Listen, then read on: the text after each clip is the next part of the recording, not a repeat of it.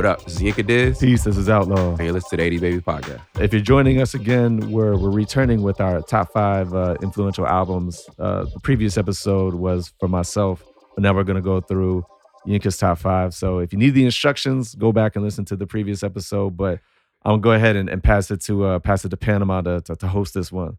Yeah, and again, it was very interesting learning about the 5 most influential, which is it's an important distinction, right? Not your 5 favorite albums, but like the ones that actually influenced your musical taste, the way you listen to music. And Yinka mentioned in that previous episode that it would be 2 different sets of albums, and that's real because I had to go through that exercise myself, thinking about what songs influence the way that I listen to music now versus what albums are my go-tos. Which ones do I hit? So I'm very curious about what yours are going to be, Yinka, because he's got it written down. Yeah, I wrote it down. So I'm a cheat a little bit too. A couple of like, I guess I'll say rounds are like, there were 2 albums at a time that I have the exact same feeling about, and we're from the same era, right? Okay. I think I know what 2 of them are going to be. So I'm gonna try to be chronological like you and go through. Can we guess? Yeah, go for it. I think they grouped together. You're going to have ATLiens and Infamous For sure. Yes, got one. All right, Yeah. Okay. Are those your only guesses? Doggy Style. Wow. Okay. I was The Chronic. No. Okay. Wow. So okay. I was going with the weather. I feel like there was going to be some. There will be something in there. Okay. There's got to be something from. There's got to be It's not going to be a Bob James Nautilus, but there's going to be something like. There's going to be something like a soul funk artist. Maybe something from the Ohio Players. No. Close. Nope. All right. All right. So Listen, I'm excited now. At least I got one. You did. You got one. You nailed that. Dude. Yeah. Boom. Because I talk about it a lot on the podcast. So I'm actually surprised you didn't get this one. But my first one, and I'm gonna try to be chronological like you. Cool. So my first one is Notorious B.I.G. Life After Death. Hey. And it's because like I said, right, or like you said, right, like.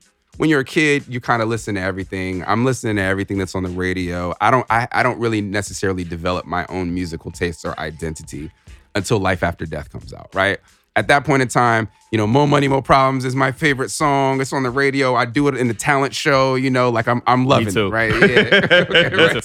So this is like my favorite song, and my parents are telling me that it's trash and whatever else. And this is trash, son. This is just Diana Ross's song all over again, right? Like, this is Diana Ross. I'm like, oh, Diana Ross, what is this? So then I go and I start to listen to Diana Ross, and I start to listen to all the music that's around it, the disco and whatever. But then I start to listen to records like I Love the Dough, and I start to listen to Last Day, and then I become this big Lox fan, and I'm listening to all the musical collaborators. I'm listening to the production value. I'm starting to have my own musical tastes, right? I'm learning about the storytelling that Big is doing on the album, and so it's not just these radio singles, but it's all these different things. And so I think that was probably my first light bulb moment to where I started to have my own musical tastes and identity. Yeah, listen, I get it completely. I did not love Ready to Die when it first came out. Life After Death had me at hello. Kicking the Door actually is that one song that I get mad that Biggie's gone every time I listen to it, because it's just like every time I hear "This goes out for those that choose to use disrespectful views on the King and NY," I'm like, your brain is so, you have a beautiful mind, bro. Like, I'm so mad about that. That bar is Dead in the Middle of Little Italy before Dead in the Middle of Little Italy, right? Man, yeah, like it was just like, so yeah, I completely get it, man. Right. When did you first listen to Life After Death at the time? Yeah. When it was released, man, right? like because you have to also realize, right? So I moved to California in '96. Pac dies, right? Like right after I moved, right? And then '97, we lose Big, right?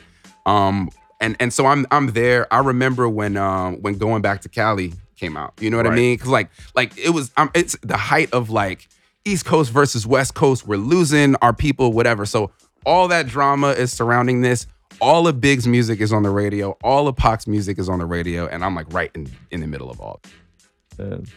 So I'm kind of envious to folks who were like brought on to these albums that I love at the time. Now I listened to Life After Death when it came out because my brother was playing it, but I think I was in middle school. I think I was in 8th grade or something like that. And so I didn't really understand everything yet. It was just kind of like, well, like if I like the beat and it sounds catchy, like it's cool. I wasn't where I needed to be yet. And so like I didn't really get into Life After Death until years later. So it sounds like, yeah, so you had your light bulb moment, not only before I did, but when you were younger than I was. And for you to then get on the wave of all this other like really good music at the time, I'm kind of envious about that. I mean, look, I've had my own musical journey. You have yours, obviously. I'm just, look, I love Life After Death. Obviously, do I like it? Yeah, I think I do like it more than Ready to Die. But I love Ready to Die it's so too. Good, man. It's so good. And it's so good. I was 17 when Pac dies, and 17 when Biggie dies. Right, like this is literally. Oh yeah, Gemini. So I'm right in there when it's happening. Like my father's actually one that told me that Biggie passed. I walked downstairs to get ready for school. My dad's like, that rapper, the big one, Biggie Smalls. He died. And I remember being crushed. Now, mind you, I went through this with Pac because, and I'm from down south. So, Pac is like, Pac might as well have been from Atlanta or wherever, the way we viewed him. So that was already crushing. For Biggie to die too, like in real time, like I remember going to school just like crushed that day, man. We were like, that's all anybody could talk about in the hall. You would have thought that somebody that went to school with us passed away. And which is interesting because we were down south. I'm in Alabama at this time.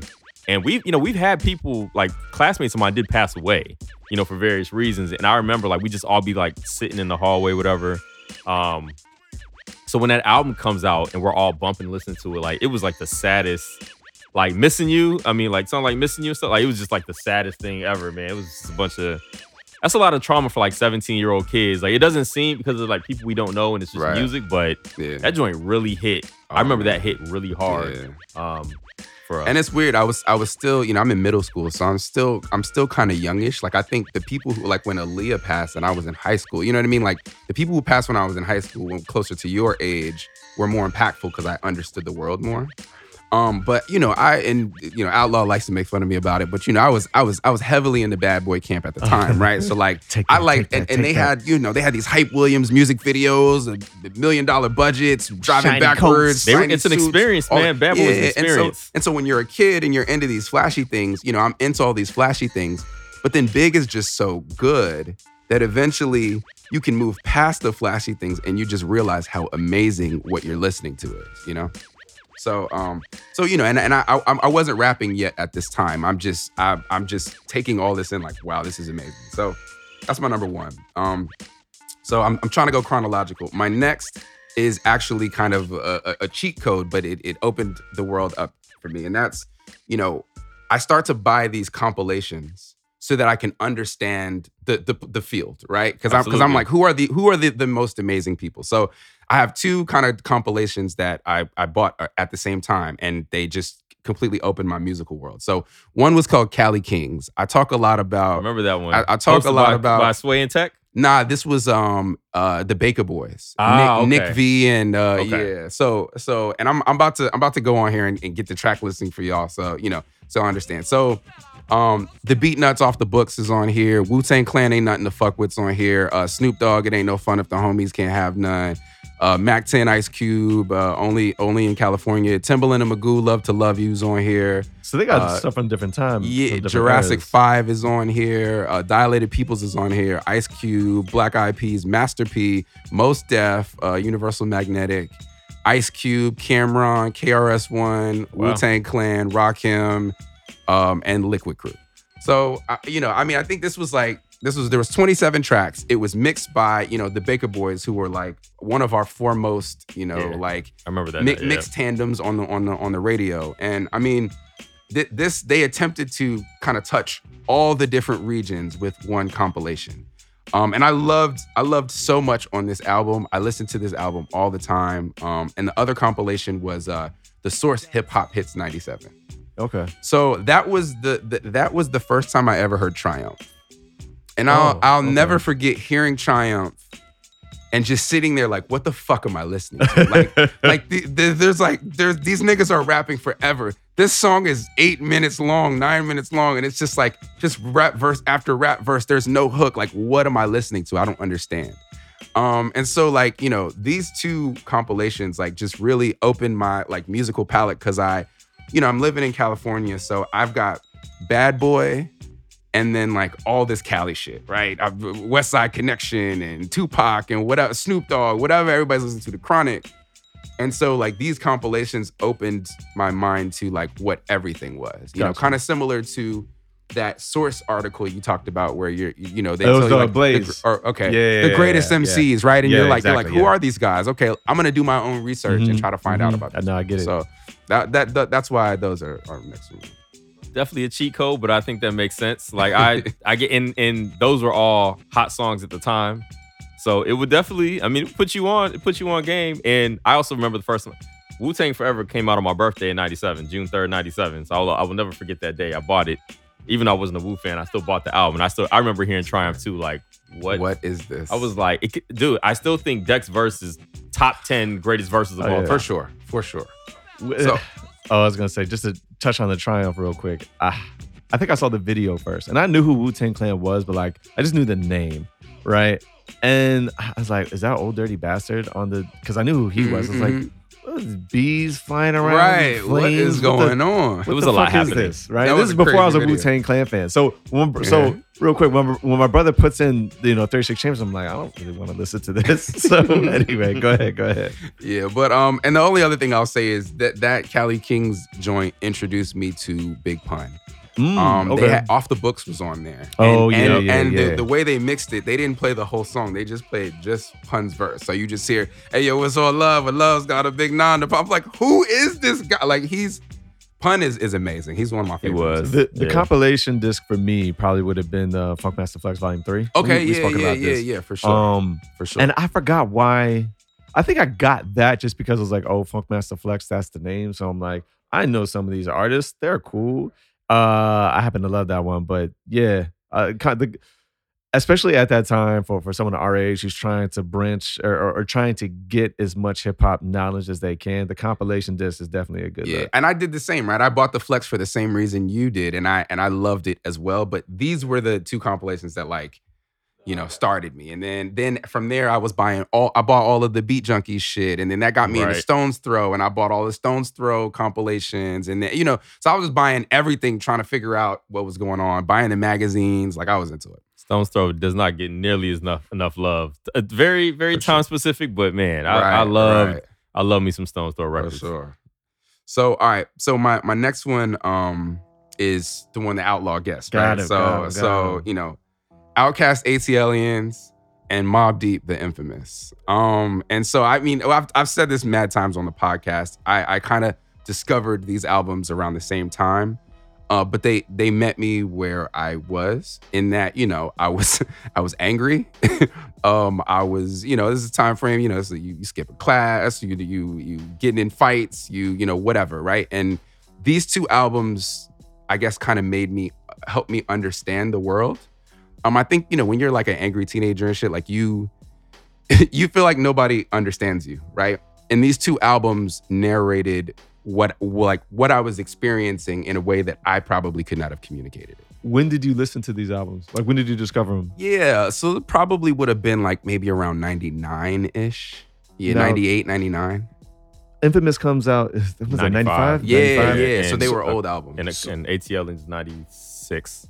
So was it, refresh my memory, was it Aquemini that made you go back and listen to ATLiens? Correct. And then what made you go back and listen to Infamous? I want to say it might have been Murder Music that comes out later though, doesn't it? 99, right? That's probably wrong. That's probably right. Okay. Yeah, that's probably right. Yeah. Because okay, so Hell on Earth. It's 97. So Hell on Earth was on that 97 compilation. Got it. But I still don't think when I heard the Hip Hop Hits 97, I still don't think I went back to the Infamous yet. Gotcha. I think it still took me more time. So, But yeah, these two albums, man, like I always call them like the angel on my shoulder and the devil on my shoulder. Like Prodigy narrated all of the fucked up shit, the fights, everything that was going on I was probably not supposed to be doing. He was narrating everything in terms of that experience. And then Andre was just so contemplative that I feel like all of the emotions and the things that were going on that were like more introspective, Andre was narrating them to me. So, these two albums, man, like I just have such a personal connection to both albums for that reason. Nah, look, ATLiens is definitely on my list of my most influential for my own personal life. I still remember where I was when I heard Elevators the first time, like literally where I was when I heard it, because I heard it in real time when they played that joint on the radio, and it was just like, what the fuck am I listening to? Right. Like, this is the strangest thing, but most amazing thing I've ever heard in my life. Yeah. I was late to the Infamous. I was late to a lot of East Coast rap. Okay. I mean, that's probably my life story. Like when it comes to hip hop, I was late. College too. is when I got, because one of my best friends is from Baton Rouge, Louisiana, but he was a heavy East Coast head. Like I thought he was from New York when I met him. Okay. And he was a huge Mobb Deep fan. I eventually got back to it, and that's when like my whole, like the Infamous, easily one of the greatest hip hop albums ever. Oh, like yeah. if people tell me they think that's the greatest hip hop album, I don't even argue with them. Like I'm like, you know what, you can have that. It's not even worth debating. Right. And I've said here before that I still believe Prodigy should have been one of the GOATs of hip hop. Yeah. He doesn't have, agree. I don't agree with he that. should, but dude. What he did on the Infamous, Oh my I gosh. mean, Amazing. I'm like, I'm only 19, but my mind is older, dude. Like just the way that he rapped was so perfect to me on that album. Start chasing money, you try to rap different. They start, but I will. Yeah. I will always be indebted to Prodigy. I've always said if I'm cast away and I can only bring 5 albums, the Infamous is definitely one of the 5. look, everybody who has a respect for New York rap at some point gets sucked into Mobb Deep's The Infamous. Like you just, and you have to. It's you so have to. beautiful. It's impossible it's not a to. beautiful album. Yeah. Like and it's so dark that saying the word beautiful, it sounds weird, but to me it's beautiful. It's dark, but it's also kind of colorful too. Yeah. It works. And I will say, so this is some VSB history here. That was the one article when Prodigy passed away. Damon decided to write the article about, because Damon is a huge Mobb Deep fan. Right. He was, obviously. And I came this close to being like, nah, I gotta be the one. Like I came this close. I almost decided I was gonna just write another article. I was like, no, we only need one. We don't need multiple. But that was the one where I was like, I'm gonna let you have this one, but this is really killing me that I don't get to, that I don't get to pay homage to one of the GOATs. Man, for sure. All All right. So number 4 is where my taste kind of starts to diverge. And so this is another hyphen, but Sean Paul Stage 1. Okay. And Black Chinese CD Killer. Wait, who? So Black Chinese were these DJs, these half Jamaican, half Asian DJs that we were brothers, and they would basically make these mixtapes where they would take the hottest hip hop hits, and they would get Jamaican artists, like dancehall artists, gotcha. to do dub plates on top of these hip hop hits. Okay. So Black Chinese CD Killer Volume 5, it came out around the same time that I got Sean Paul Stage 1. So shout out to my cousin. I was living in Brussels at the time. And, similar to like what Outlaw was saying, I wasn't in love with everything that was going on with hip hop. Like I kind of was like, it was okay. I also was living in Europe and going to private school. So I didn't have anybody to talk hip hop with. The albums that were coming out were difficult for me to get. I had to get somebody to download them, burn them, whatever, right? So I kind of wanted something new. And my cousin comes to visit, and he has this Sean Paul CD, and he's just, we get in his car and we're driving. Cornrows. And the leather jacket. Exactly, bald-headed Sean Paul. Yeah. Deport them, Sean Paul. I have that. The album is fire, bro. It is. So I Although hear this album. Deport Them is on is there. on there. But the other one isn't. I forget the gal. But it Excite Me. No, Excite Me isn't It's on not any on album. there, unfortunately. Yeah, it should be. Yeah. But yeah, so I get this album, and I'm sitting in my cousin's car, and I'm just like mesmerized by this, right? Like I'm like, because I'm a DJ at the time, and so I'm just like, this is exactly that album. I'm like, and I'm like, this is literally like the most. This is the most danceable shit that I've ever heard in my life. And I'm like, and I think I was also mesmerized because I didn't understand patois at the time. So I'm trying to understand like what he's saying, and I'm catching little bits of phrasing, but I'm not understanding everything that he's saying. So, you know, I'm riding with my cousin this whole weekend, and he's bumping this album every time we get in the car. And so I'm like, yo, where can I get this album from? And he's like, you want it? And he just gives it to me. So I'm like, okay.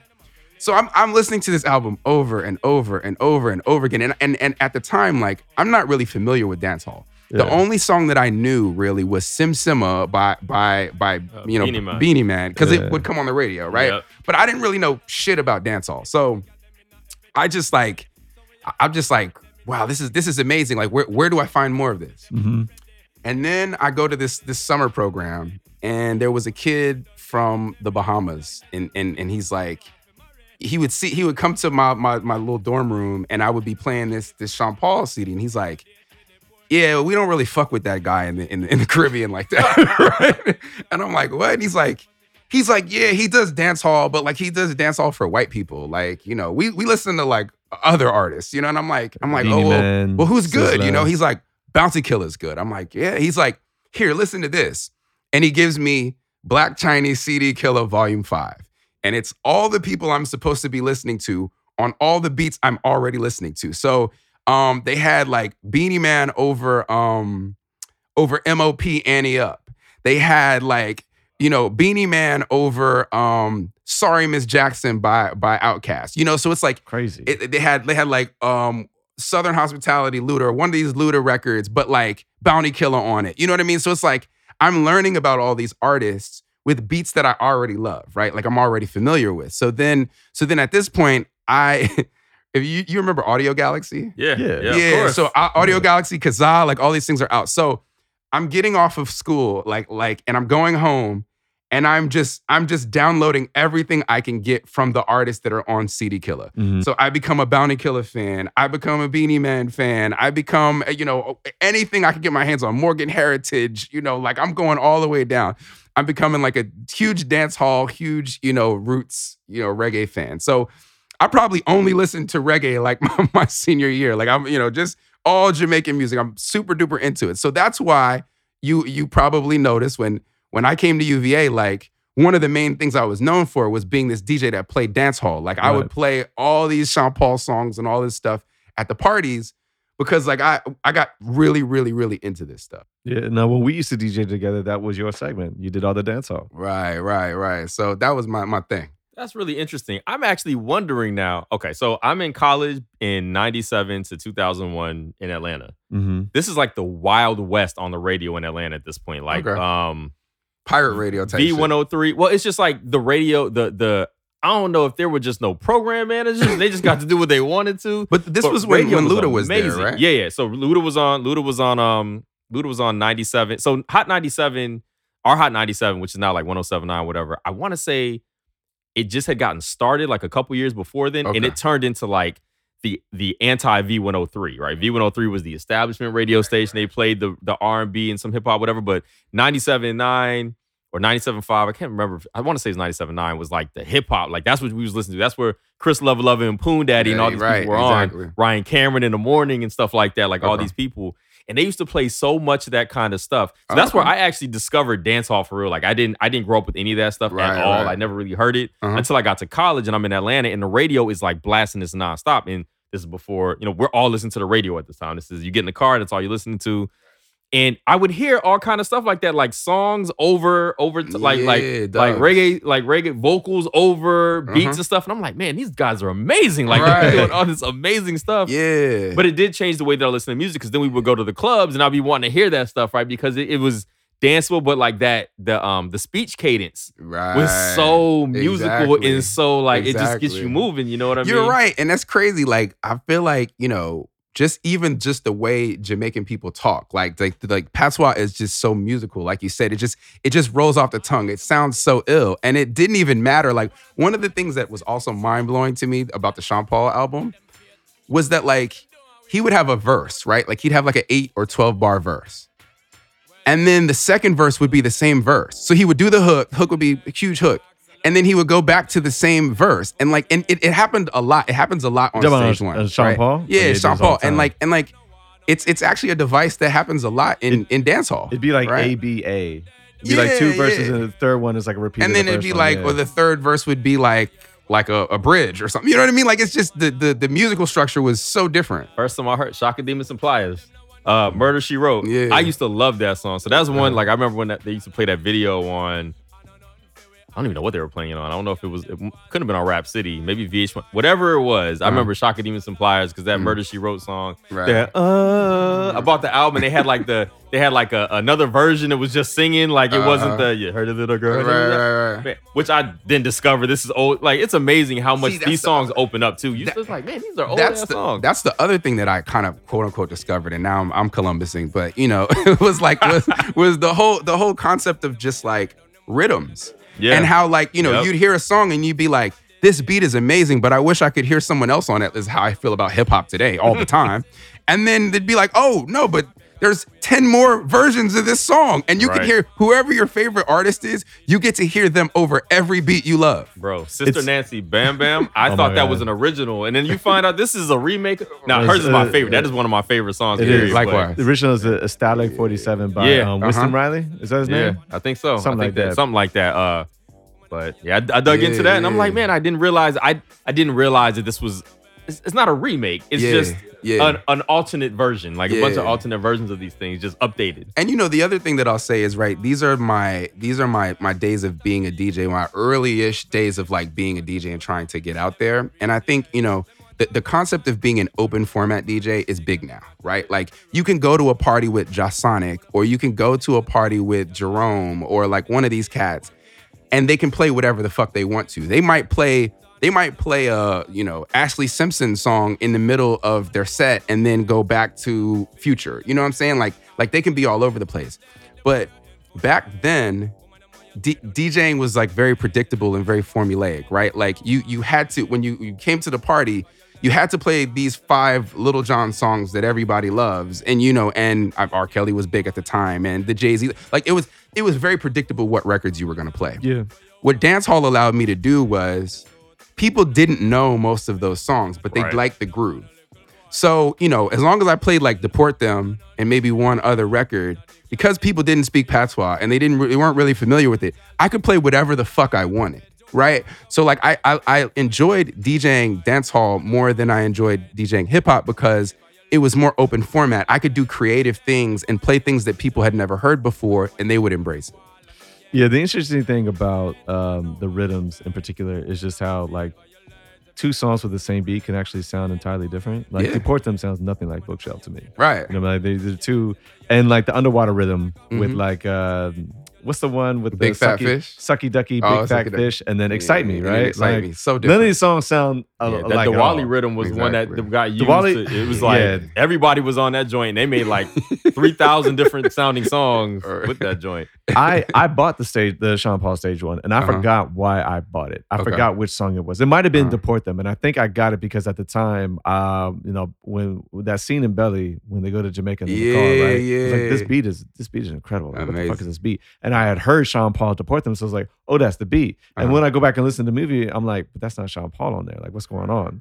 My first, I think, experiences with dancehall in a contemporary sense were actually my brother. Shout out to Adrian. For real, this dude listened to everything in high school. Like, he listened to alternative rock. He listened to hip hop. He listened to go-go. Like, has go-go CDs, has dancehall CDs. Like, he had all this shit. I don't even think he realized just how expensive his musical mind was. Right? If you think my musical mind is expensive now, like Adrian was probably more ahead of his time than he realized. Like it's crazy. That was dope. And so he got like the reggae gold and the reggae platinum, right? Like it's Greg all Gold. about me, like all that stuff, right? Yeah. And then so I'm kind of familiar with Beanie Man, and then the Art and Life comes out, which is a really, really dope. I'm not saying the whole album is dope, but the shit that's dope on there is low key an underrated album. The Neptunes joints on there, and the joint with Maya, and so like I'm that's kind of where I get into the dancehall.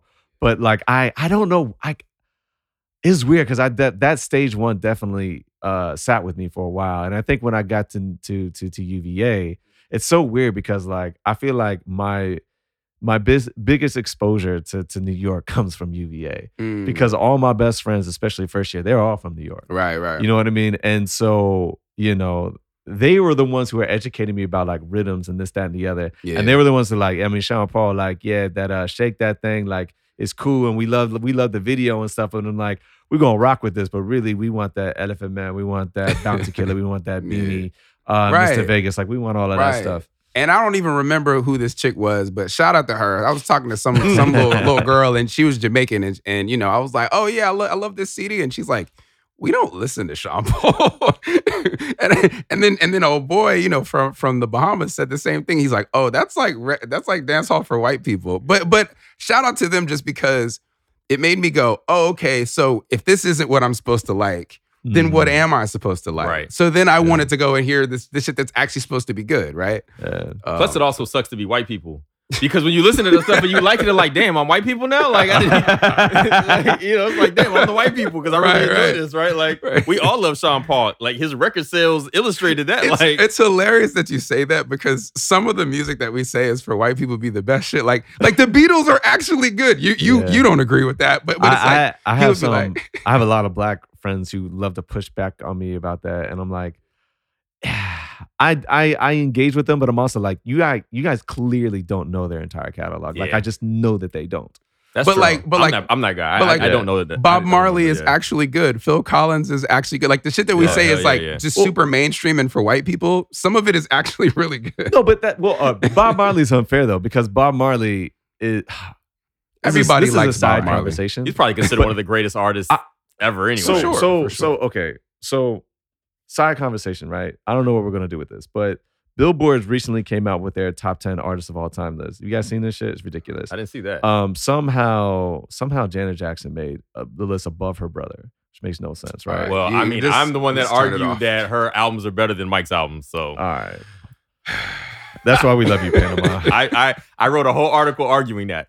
So, but like Madonna was on the list above Michael, and I was like, well, maybe it's because I do think it's crazy. I just want to go for the record. I do think it's crazy that anybody would be above Michael Jackson, except possibly maybe like somebody like the Beatles. Well, like the Beatles, Elton John, Elvis. Prince. I wouldn't say Prince, but some people. Beatles, Elton John, Elvis, I think all sold more than Michael, but Michael has sold more than Madonna. But it's by like 100 million. But it's also like when you see the next one after Madonna, it's kind of like not all that big of a deal. But I thought maybe she sold more because she just had more music.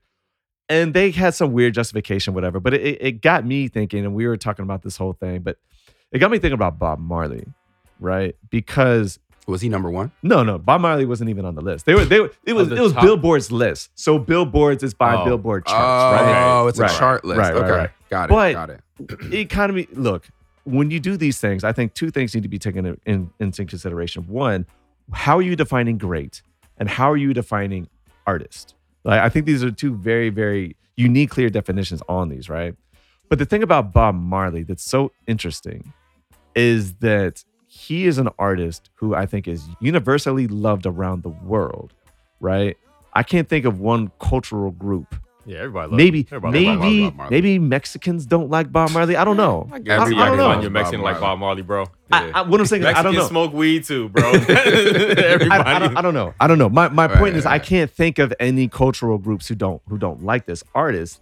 He was also an artist who made music that was very, very pro-black. And not pro-black as in like an anti-anything else. It was just very much like, this is us and our people. And yet to see a music that is embraced like for universal peace, to like the people who've given it all these accolades, kind of tried to strip the blackness from it. Oh, hell yeah, they do. Kind of makes it so that like all like the love things you talk about, like, oh, these aren't black themes, these are universal human themes. Yeah. And which kind of like takes the blackness from it in a way. But it's just I can't think of any other artist that can do that is just so universally praised, and yet was also so very black. And yet when I got into Bob Marley, it wasn't even because of the blackness aspect of it. And then you learn more and you're like, nah, like this is our dude, this is our music, these are our themes.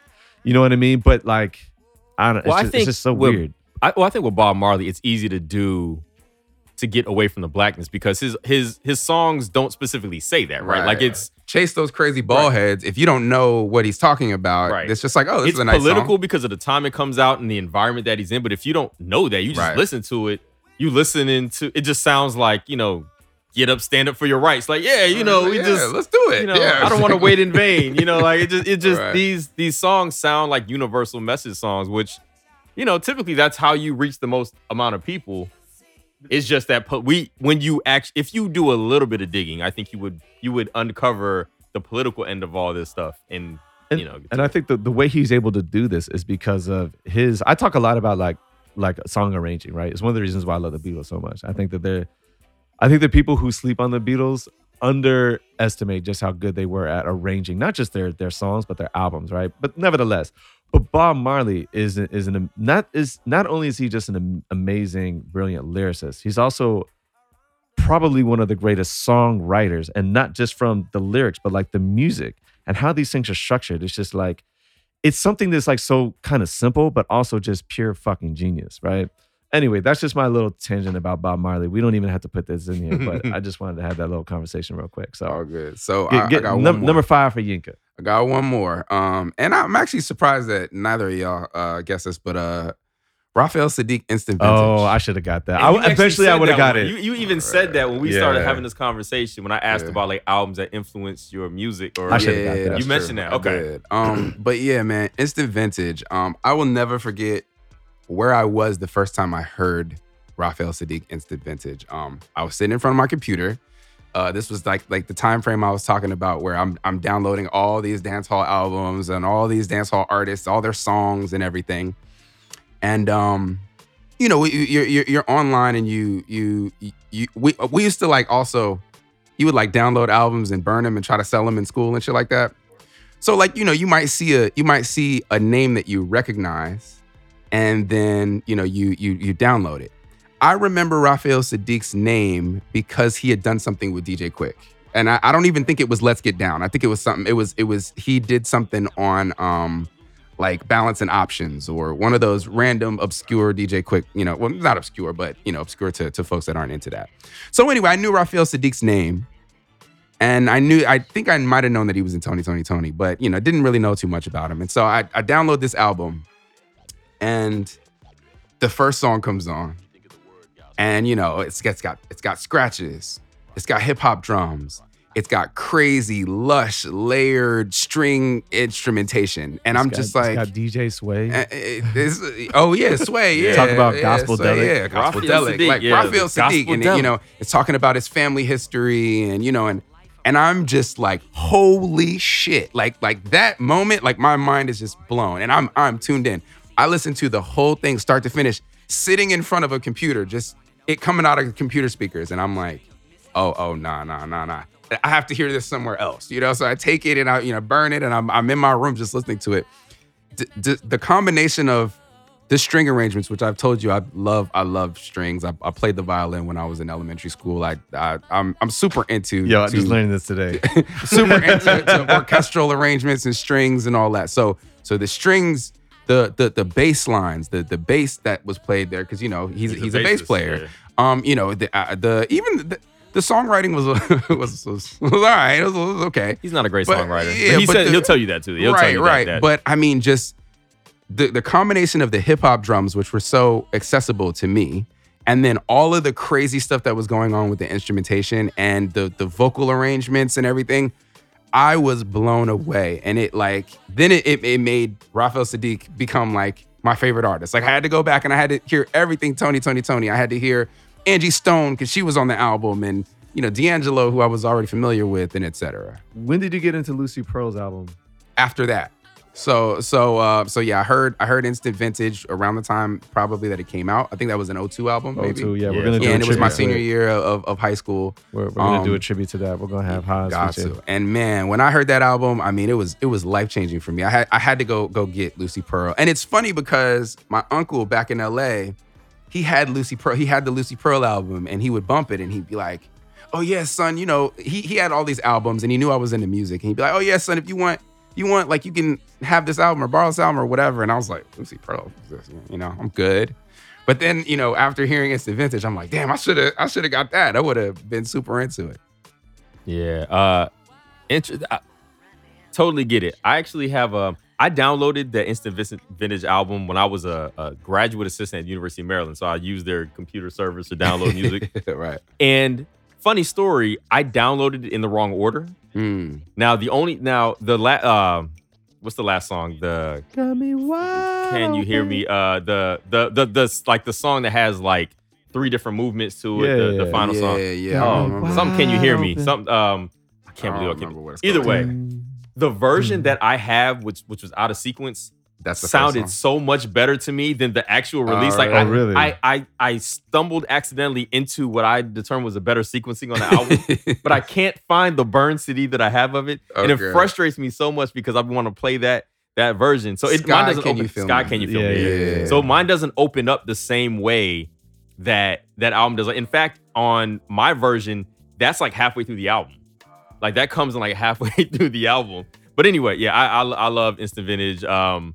Man, I love Raphael Saadiq, Lucy Pearl. That is still one of my favorite albums. I love Raphael Saadiq. Album is so good. And you know, I love Raphael Saadiq for the same reason I love Q-Tip, which is that like he's somebody that's just all about like just making a great musical product. Like he will put his ego entirely to the side. Like he was talking about working on Solange's album, you know, and he was just like, yeah, well, you know, like she had some ideas, so I just got the fuck out of her way. I did what she asked me to do. Yeah, he gives her a lot of credit for that. He gives her all the credit for that album. So I mean, he's just amazing. And one of the things that he said in one of his more recent interviews when he talked about Instant Vintage was he said when hip hop came along, I was like, what the fuck is up with those drums? Like their drums are so amazing that he's like, I didn't even want to do drums anymore because my drums didn't sound like how these hip hop guys' drums were. And he was talking about how Instant Vintage was where he like figured out how to get his drums on some hip hop shit. You know what I'm saying? And I mean, those drums are some hip hop drums. Yeah, Be Here knocks. Yo, Raphael Saadiq wants to be hip hop. He wants to be a hip hop artist, man. If you listen to every interview with him, it's always like, for sure, somebody let this man just rap on something because he wants to be a rapper so bad. Like he wants to be a hip hop artist. Like he enjoys his career, but if he could do it all over again, my man would have been like in hieroglyphics or something. He would have been one of the.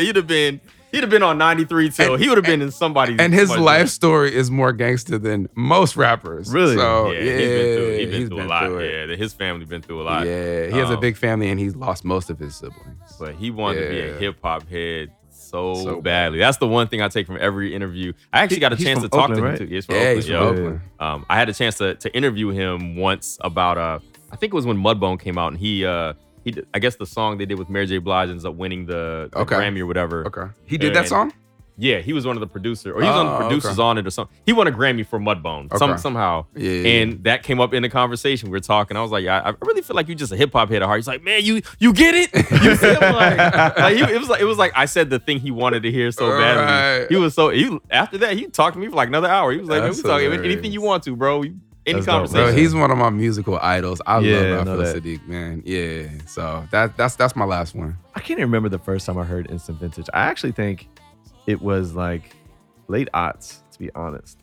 Because I was going back, you know how I felt about Neo Soul for the longest time, right? Like I kind of just like rebelled against a lot of stuff just because it was coming out frequently. It all kind of sounded the same, and it was like people like thought I was supposed to like it. I was like, nah. And so Outlaw hates anything he's supposed to like. Exactly. So I think I just kind of waited, right? And the other thing too is like Haas and I were becoming closer friends, and we were doing like some collaborative like artwork together. We wanted to do like, because we had done a Bob Marley like collaborative piece, but we wanted to do some other artists. And I think I was like, you know what, let me go and finally go and get it and get into this Instant Vintage, because I like the song Still Ray. I like the song Be Here, right? Like, and I like Raphael Saadiq. So let me go ahead and get into this.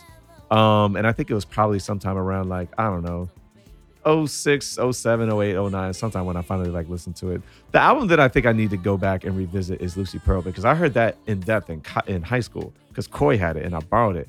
And with the exception of a few songs, I remember not really liking it. So I wonder if we could do, I don't know, if like a tribute or make it a classic or something about that album. Definitely not to make it a classic. Because you think it is a classic? I do. Well, then we can do a tribute to it. It is. I actually wrote an artical about that album because I don't feel like feel like it gets the flowers it deserves. I genuinely think it's that good of an album. Like I hate Lucy Pearl as a name, and you could tell they really didn't put a lot of thought in it. I was watching, maybe it was 106 in Park when they were on there or something like that, And they asked Raphael Sadiq what the name was. He's like, yeah, because it's, the music is loose. You know what I'm saying? It shines like a pearl. I was like, man, you needed a much better answer than that. That's dumb as hell. But, but as like a one-off album, like that should have been more than it was. Yeah. Like as just like Dance Tonight is such a good record. It is very good. Like record. It's a really good album. I feel like it hurts Raphael Sadiq's soul every time he gets asked about it too, because it seems like Dawn was just like thought she was bigger than the group from the beginning. Yeah, I mean, everybody said she was really hard to work with. Like it was just difficult. Like she basically just bailed on them. Exactly. When it was time to talk about doing tours and record, it was just, Muhammad, oh my goodness, Ali. Muhammad. Yeah, jeez. Like, he's so diplomatic about everything. Right, like, he's all very the time. straight. He just, and I'd be like, man, just how you really feel, bro. Right. Just like, like, yeah, I just wanted to fight everybody. So to wrap it up, we got Life After Death. We've got the Cali Kings and the Source Hip Hop Hits 97.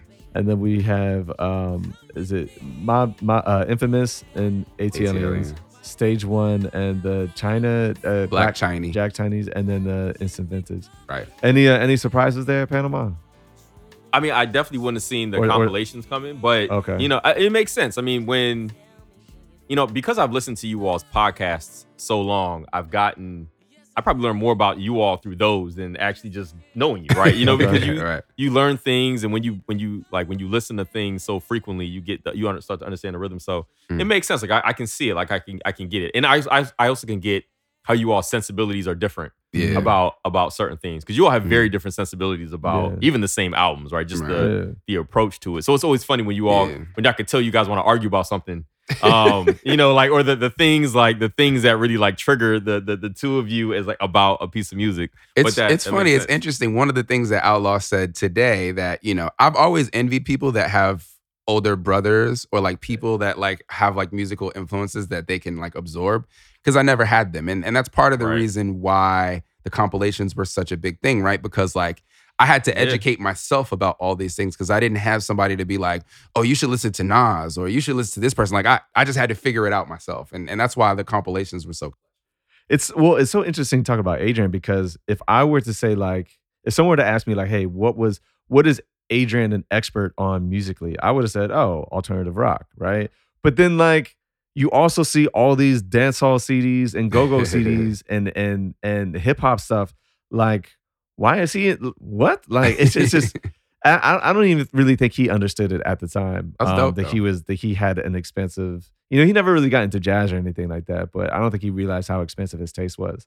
I mean, that's how my sister was, my oldest sister. Like, I don't think she, I've always credited her with my own like hip hop, like me stealing her CDs and album and the tapes that she would get from other people, and then burning and then, copying them, and then, trying to sneak them back in, whatever, is how I learned about everything. I mean, literally for probably like until she graduated from high school in 92, everything up until that point that I knew about music was because of what my sister was listening to and what she brought into the house, and I had an opportunity to take. And then even, she introduced me to Jay-Z, like, and she's the first time I ever saw the Reasonable Doubt CD was at my sister's house.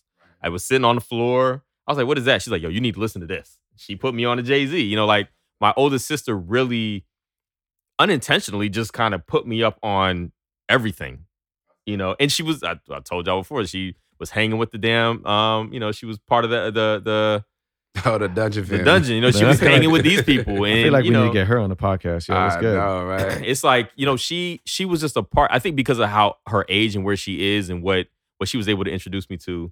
And your brother's older, right? So it's like, she was just a part of all these things and just innately handed it down to me because I was looking for it. That's dope. Yeah, I think one of the reasons, Ken Dog is like one of my best friends, right? Is if not my best friend, like we were both oldest kids in our family, both Nigerian kids. But we would trade music. And so, I didn't have an older brother. He didn't have an older brother. So he was my guy that I talked to about music. Yo, you heard that new this? Oh, you heard that new that? And we would trade music and tape things for each other and et cetera. And so I feel like a lot of our relationship developed out of us being these kids that just had this hunger to learn more about music and like learn about all these artists and shit like that. So. Is he Igbo? Yeah. Kenichi? No, actually. He that's not his name, but that is a popular Eve on there. Are there any surprise exclusions on Yinka's list? What do you think? It's not much West Coast on there. I'm kind of surprised. I was expecting there would be. Yeah. When you said Doggy Style, you said no. I was surprised by that. Yeah, that's why I was like The Chronic, because I mean The Chronic is definitely one of my albums that changed the way. Like you hear the story like from Fab Five Freddy, who talks about when they first heard The Chronic and people was like climbing over each other trying to hear this. And I'm like 13 when The Chronic, and I had that experience. Like, oh my God, what is this? Not only am I surprised that there's not a West Coast album. I mean, you had the Cali Kings, but not only am I surprised that there's not an album from an actual West Coast artist, but also no album that like they sampled. So no like funk CD or whatever that's on there. Like that's kind of what throws me a little bit. So I would say there was a DJ Quick album that I would have considered that's an honorable mention. Under the Influence, actually, which is crazy because no DJ Quick fan will ever tell you Under the Influence is the one. But yeah, I'm a Safe and Sound guy. That was Safe and Sound changed my life. Yeah. So it would have been Under the Influence. And then probably would have been Curtis Mayfield, the Superfly joint. I could see that. Those are the only, and again, I told you, it's very difficult for me to pinpoint a specific funk or soul album because I'm but that's the one that I just play over and over and over again. And it's funny you say that because I actually thought heavily about, when I was trying to think of albums that influenced me, in my head, I'm like, there got to be like one soul. It's like, is it that Donny Hathaway? No, not really. Like, I just love it. Like, I just love it for what it is. Like, I kept going through all these albums, Curtis Mayfield records, and all these things that definitely helped expand the way that I thought about music. But none of them were like, you know, like I think I told you all, what part of the thing that brought up that conversation was like DJ Shadow's introducing was like, it changed the way that I understood hip hop. You know, like, because I always viewed it as a certain, very formulaic. And then this is like instrumental, but it's hip hop as fuck. And the same thing happened with Dilla's Donuts, right? Like I listened to that and I'm like, again, another inflection point. Oh, you can do this with hip hop. You know what I mean? So but I kept thinking that there was gonna have to be a jazz album. Like I was gonna like force it, like a Ahmad Jamal album because I love Ahmad Jamal so much. But I was like, you know, like I love this album because of the samples and because it showed me, oh, this is how you mine for good samples. But right. It didn't really do that for me. So I guess I understand. Yeah. I can get that because a lot of the albums for me were more recent albums. Or definitely aren't going to be like 70s and 80s albums. Like I guess like the David Axelrod and stuff like that. Like those, because, you know, he came out then. But most of that is just because of how they made music and how I listened to it and how it impacted the way that like when I'm mixing things down, like how I hear it, you know, like kind of like a technician, you know, like just that end of it. So I don't know that I feel like I learned anything specific about you from those choices. It makes sense for me, especially as I listen to your music too. Like understanding what helped create the artist that you are. Because I like the last project. What's the last project you put out? It was like an EP. Discovery? No, Discovery. Discovery. Yeah. I really enjoyed that. I actually enjoyed that. Like the more I listened to it, the more I enjoyed it. On God, I'm spitted. Yeah. So like I listened to that because you know what's funny. I'm like, I try to like juxtapose the version of you that sits here and talks about these albums on top of the guy who's rapping because it's almost like two different people. Yeah. And I don't mean that in a negative way, but but like I get it. Like listening to your music, like the things that influence you musically and stuff like that, and how like I can understand it. Yeah. And I think what it does, it helped me understand you as an artist as much as I feel like I understand you listening to you like break down albums and talk about stuff. That makes sense. Yeah, and it's funny because you know Discovery is a part of you know this kind of package of things that I'm doing called Code Switch. And so, I mean, I think that's kind of what it's all about, right? It's like being somebody who, you know, I'm African and I'm American, you know, I'm an engineer and, you know, I'm this dude that's from the IE, you know what I'm saying? So it's like, you know, kind of being able to, or having to kind of code switch between, you know, just present yourself in different ways. You know what I'm saying? One thing I will say, and I think this makes sense because of the military background kind of thing, right? Like, I think most people who grow up in the military, you live in so many different places. You gain so much, like, you learn about so many different cultures just by virtue of being in the middle of them, right? So it makes sense to me that you would have such a like. You got the reggae, you have the Cal, you have the. It makes sense as there's compilations that have like tons of different types of music on them because I feel like that's probably why I'm so open-minded about music too, because I've experienced so much and seen so much in life. Like, I never got stuck in one way of doing things. It's just like, well, everything is on the table because I grew up with everything on the table because I'm hanging out with Turkish kids and German kids, and we're all listening to the various music that we listen to, and it just happens to be all over the damn place, right? So that part does make a lot of sense to me, that like compilations of things would be in there because it's like it gives you everything, right? It gives you the opportunity to get a lot at once. And the code switch thing is funny too, because I mean, like I brought my girl around my family in Chicago, right? And it's just like, we're in the super hood on the south side of Chicago. People got missing teeth, got guns, all type of shit like that. And it's like she's like, I could never see you and see this. You know what I'm saying? But it's just like, it's all kind of this gumbo pot of kind of my identity, the Cali gang shit, the old Chicago South Side shit, you know what I'm saying? It's all just kind of a part of that. So it's kind of like the military shit, like I mean, but that makes complete sense. Like I love how these things help forge out discussions about identity, because that's what it like. Your top 5 does that, right? It's basically a discussion about your own identity and how you view yourself and what helps shape identity. And I think that's what I think that fleshes out for me about you, especially as I listen to your music and listen to you discuss things in here on this podcast. Right. I think the only thing that I learned was that there's no, with the exception of, I guess, of the dancehall, there's no album that kind of deviates you in a way away from hip hop music that you would deem influential. Because I know that I know how expensive your taste is, right? Mm-hmm. But with the only album that signified that was something that was, a dancehall and this Sean Paul Stage 1 and the dancehall compilation. Yet I know you listen to other different pieces of music. And I think it surprised me that how you would evaluate like your musical taste. There was no other album that you deemed as like to be like an influential piece for you. Yeah. You know what I mean? I mean, it's difficult though, again, like we were talking about, like even your pick with the 9 Inch Nails joint, right? Mm-hmm. Like, it's like, I feel like there's so many pieces of music, Menagerie, that album. Like there's albums that like, there's songs on there that were mind blowing to me, but like the whole album isn't one that I would say are my 5 most influential. Gotcha. And I think the other thing to consider is time frame. Mm-hmm. I think I was probably the most impressionable in middle school, and probably got less and less impressionable and impressed over time, right? Yeah. So I can hear something that's amazing today, but I'm a man in my mid-30s. So, it's probably not going to impress upon me in the same way that hearing Instant Vintage in high school, made me like mind blown. You know what I mean? So yeah, that's going to wrap it up for Yinka's top 5 influential albums.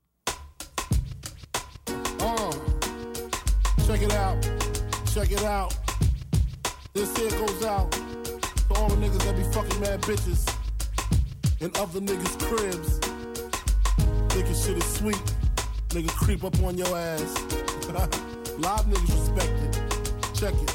I kick flows for ya, kick down doors for ya, even left all my motherfucking hoes for ya. Niggas think Frankie pussy whip, nigga picture that with the Kodak, Instamatic, we don't get down like that. Lay my game down quite flat. Sweetness, when you park that. Petiteness, but that ass fat. She got a body, make a nigga wanna eat that. I'm fucking with you. The bitch official though, think harder than the missile, yo. Try to hit it if she tripping, disappearing like Arsenio. Yo, the bitch push a double O with the 5 in front. Probably a conniving stunt. Y'all drive in front. I'ma peel with her, find a deal with her. She fuck around and steal, huh? Then we all get laced. Televisions, Versace heaven. When I'm up in them, the shit she kick, all the shit's legit. She get dick from a player off the New York Knicks. Nigga trick ridiculous, the shit was plush. She stressing me to fuck, like she was in the rush. We fucked in his bed, quite dangerous. I'm in his ass while he play against the Utah Jazz. My 112 CD blast, I was passed. She came twice, I came last, roll the grass. She giggled, saying I'm smoking on homegrown. Then I heard her moan, honey, I'm home, yup. So chrome for situations like this. I'm up in this broad, I know he won't like this. Now I'm like, bitch, you better talk to him before the fifth put a spark to him. Fuck around, shit get dark to him. Put a part through him, lose a major part to him. Arm, leg, she begging me to stop, but the cat getting close closer. Getting hot like a toaster, I cop the toast, Before my eyes could blink, she screams out, honey, bring me up something to drink. He go back downstairs, more time to think. My brain racing, she's telling me to stay patient. She don't know I'm cool as a fan, gat in hand. I don't wanna blast her man, but I can and I will though. I'm trying to chill though, even though situation looking kinda ill, yo. It came to me like a song I wrote. Told the bitch, give me a scarf, pillowcase, and rope. Got dressed quick, tied the scarf around my face. Roped the bitch up, gagged her mouth with the pillowcase. Played the cut, nigga coming on some love potion shit. Flash the heat on him, he stood emotionless. Dropped the glass, screaming, don't blast. Here's the stash, 100 cash, just don't shoot my ass, please. Nigga pulling mad G's out the floor, put stacks in the Prada knapsack, hit the door, grab the keys to the 5, call my niggas on the cell, bring some weed, I got a story to